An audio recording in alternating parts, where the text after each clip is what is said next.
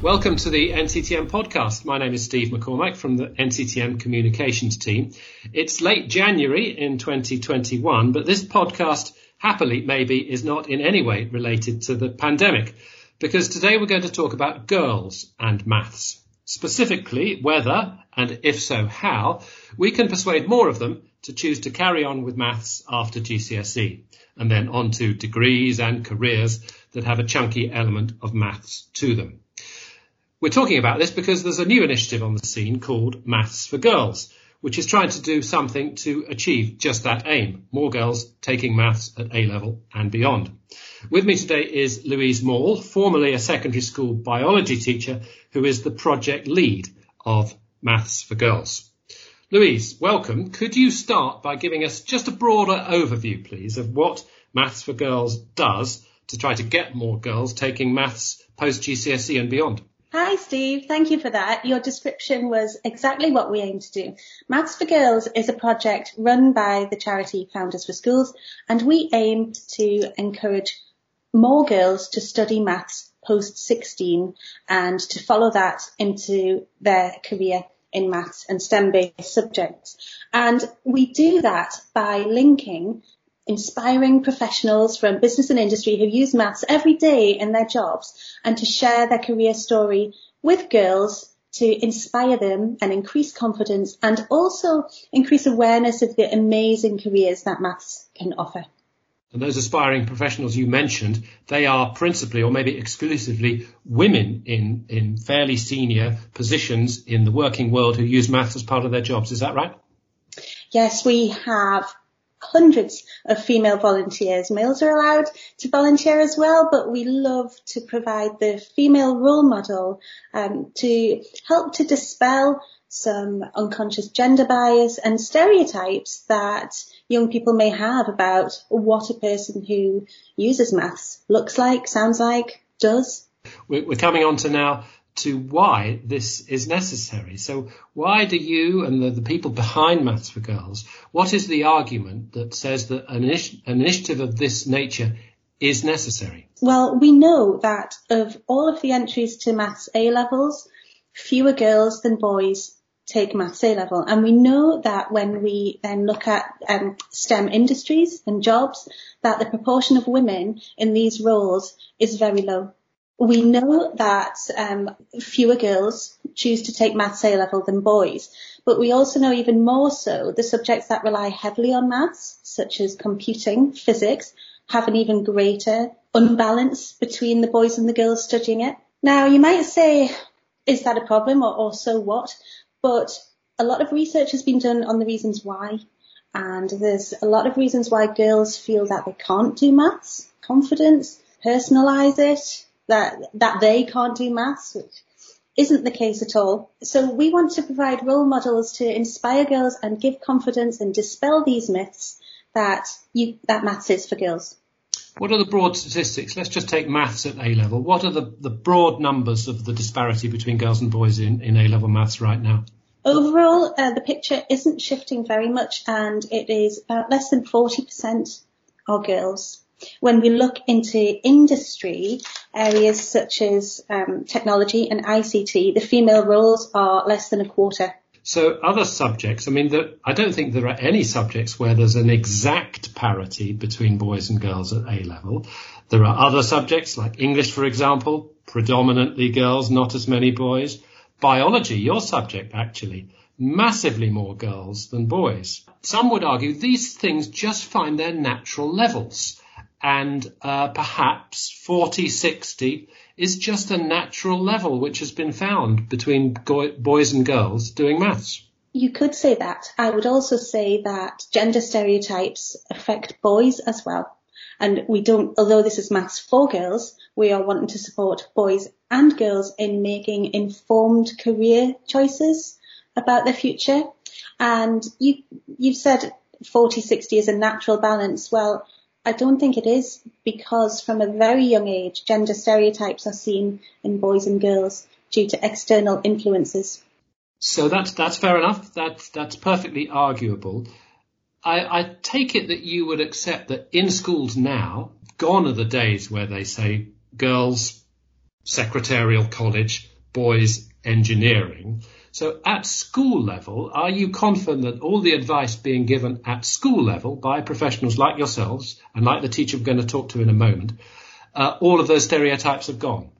I would certainly hope so. There are a number of amazing initiatives to seek to redress this imbalance. However, the stereotypes, the issues are deep-rooted, they are strong, and they start from an early age. So there's a lot of good work going on, but there's still more to do, and initiatives like Maths for Girls, bringing real people into the classroom to show the pupils how the maths they're learning is important for real life, how maths can change the world, and also to share their story of what happens when they've had to be resilient, what happened when life didn't quite go to plan, is really, really an important addition to the careers education. Okay, let's get into Maths for Girls now, the initiative of which you're the project lead, and we've just got a flavour of it. The aim is to get mainly women, but not necessarily women, in maths-related working field into schools, expose them to kids in schools to try to get them to see maths as a subject and maths-related degrees as a reality. How does it work then? A little bit more detail about how Maths for Girls works. Well, there was a pilot conducted in 2019 in London, which involved training some of our role model volunteers on maths careers and how to speak to children and gender bias, and a number of face-to-face sessions took place. And this pilot did show that girls reported an increase in their confidence as to whether they would get their predicted grade at GCSE maths, and also an increase in their decision to study maths post-16. And then COVID-19 happened and we all moved online. So now all of our sessions, our encounters as we call them, are held online via Zoom or Teams or Google Meet. So a teacher would go onto our website, which is www.foundersforschools.org.uk, and the 4 is the digit 4. And it's really quick on our platform. You would create an event, click on that button, choose that it's a webinar, and then the type of event is Maths for Girls, and then you can search. You can filter by curriculum area, industry area, and your invite is then sent out to our volunteers from many sectors of business and industry. And the aim is that somebody picks that up, and the result is that somebody visits, and I'm afraid these days it's going to be virtually visits a school. What sort of session do you envisage then happens? How long? Where does it take place? How many kids? That sort of thing. Yes, well, the number would depend on your IT. We would suggest half an hour or so for an encounter with about 2 speakers, and they will talk for between 5 and 10 minutes about themselves, about how they use maths, what their job is, how they got there, and then we will have encouraged the pupils to have thought of questions in advance. And we open up the floor. We do ask that it's a girl that asks the first question. That does make a difference. The questions can be about the career journey, about aspirations and achievements. We've had some amazing questions from the children, and we find that once the first couple of questions have been answered and asked, they flow really naturally. I think at the moment, especially when horizons have been made smaller, we're all at home more, aspirations perhaps are lower, and there's worries about future careers for pupils. I think having somebody beaming onto your laptop screen talking about their role and what it's like now, broadening those horizons, increasing those aspirations, I think is a really important way to support our young people at the moment. And pre-COVID and hopefully post-COVID, the idea is that the people actually physically turn up at school and sit in the front of a hall and have face-to-face encounters with the students. Is that right? That's right. And we're all really looking forward to the time when we can be back face-to-face. But I think the ability to do this online really is a great thing, that it doesn't matter where you live. It doesn't matter your circumstances, the various levels of deprivation, your family support, etc. This young person is entitled to meet this inspiring role model. Okay, which age group is it specifically aimed at within a secondary school, or are you very, very flexible? Our target age is Key Stage 3. Why the younger end of secondary school, not the older end? We absolutely wouldn't turn anyone away. And for example, we have some Year 12 girls next week will be benefiting from speaking to some of our role models. We wouldn't turn anyone away at all, but we want to influence choices and confidence and engagement with the younger end.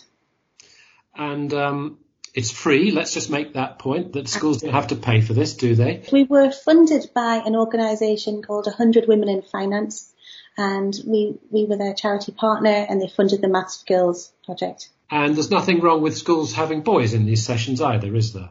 Absolutely not, no. Right, well, let's talk to somebody who's actually got some experience. With us also, we've got a teacher, Enuma Afulukwe, who's the head of maths at Hemel Hempstead School in, well, Hemel Hempstead, which is north of London. What is it, Bedfordshire, Enuma? Hertfordshire, Steve. It's Hertfordshire, okay. Yeah. Right, what sort of a school? 11 to 16, 11 to 18? We're an 11 to 18 school, mixed gender, yeah. Okay, so recently, in fact, in January, 19th. you had a visit from a couple of inspiring professionals that Louise has just described. So tell us who they were, please, and what happened and how it went. Thank you, Steve. So we had two lovely ladies. We had Catriona McGill from a company called Desolinator. It's a tech startup business where essentially they change seawater into clean drinking water using solar energy. We also had Joanna Cliffero from Geeks Limited, and she's a director of this company where it's just software development. So they came and had an encounter with us. It was with year 10 students. So online, of course. Online, of course. Yeah. The Key Stage 4, so not Key Stage 3 as Louise mentioned earlier, but they're in year 10, so 14, 15-year-olds. Mm-hmm. We split the year group in half because of our constraints with our platform. We couldn't host all of them together.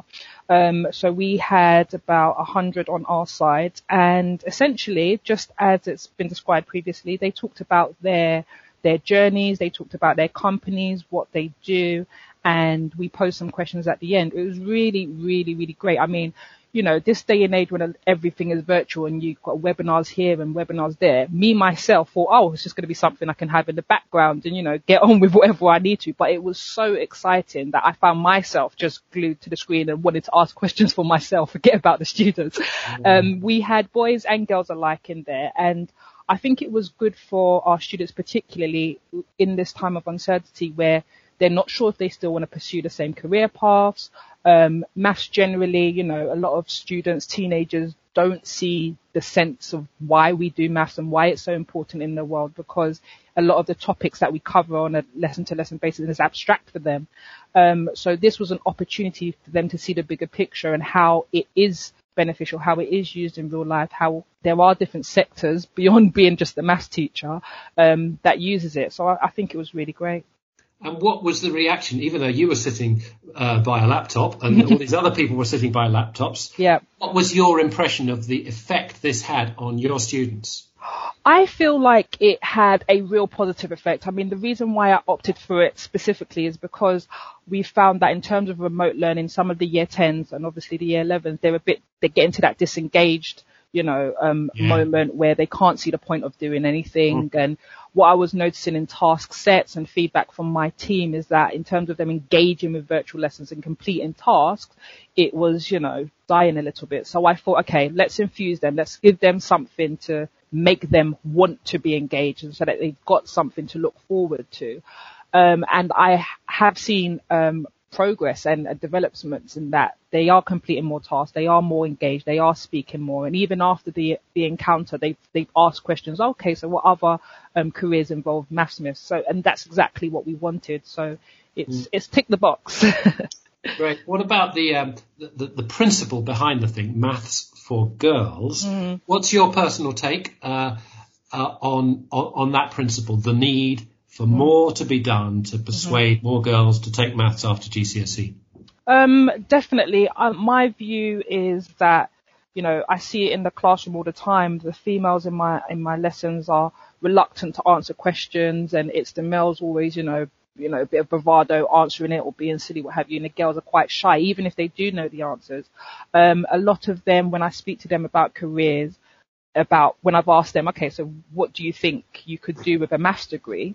The common answer is, I could be a maths teacher, and that's because I'm in front of them, and obviously I represent that for them. So again, what I like about Maths for Girls is that it's taking all the different positions and sectors and roles and responsibilities and exposing the students to it, because yes, I agree that it is a deep-rooted problem in terms of gender bias, and it starts early. But what we also have to realize is that aside from schools, it's about what they're seeing in their homes, the kind of jobs their parents do, what they're seeing on TV or wherever it is. So I feel like this definitely helps in exposing them to what they might ordinarily see and believe. Yeah, I didn't warn you of this question, but have you got an idea of the gender balance between girls and boys in sixth form maths at your school? I haven't like a strict number, but there are definitely more males that are studying further maths and maths A level at my school at the moment. In terms of an approximation, I would say it's about a ratio of about 5 males to 1 girl. Oh, really? Okay, yeah. So that's bigger than the national picture, which Louise gave us, which is 40-60. Well, look, thanks very much indeed for giving us that, first-hand illustration of how this can work, and it certainly sounds like it's worked. Just back to you, Louise, finally. Anything big that we've missed that you'd like to mention before we just finally repeat the website address again? If not, that's no problem. While you're thinking, I'll just tell our listeners that if you just Google maths for girls, then this website will come up as the first response. So it'll be very easy to find. And then, as Louise said, you create an event, and then you eventually get a choice of all these inspiring professionals who could potentially come to your school. And almost a positive of lockdown is that anybody can come to any school anywhere now via technology. So any final thoughts, Louise, before we wrap up? Yes, thank you. So if you'd like to follow us on Twitter, we're at Founders for School, singular, without the S, and there'll be news and updates on there regularly. You can sign up to our educator newsletter. If anybody would like to find out more or have any further questions, then drop us a line on the website or on Twitter, and we're happy to talk. And the signing up for the newsletter, you can do that via the website as well, can you? Right, yes. Okay. Well, look, thank you very much, Louise. Thank you, Anuma. And thank you to you listening at home, wherever you are, in the car maybe, at home. It's been very interesting to hear about this new initiative. Details of all of this will be on the podcast page on the NCTM website. Please subscribe to our podcast. We bring out one every 2, 3 or 4 weeks or so. And we'll be back with another podcast on another subject very soon. Bye for now.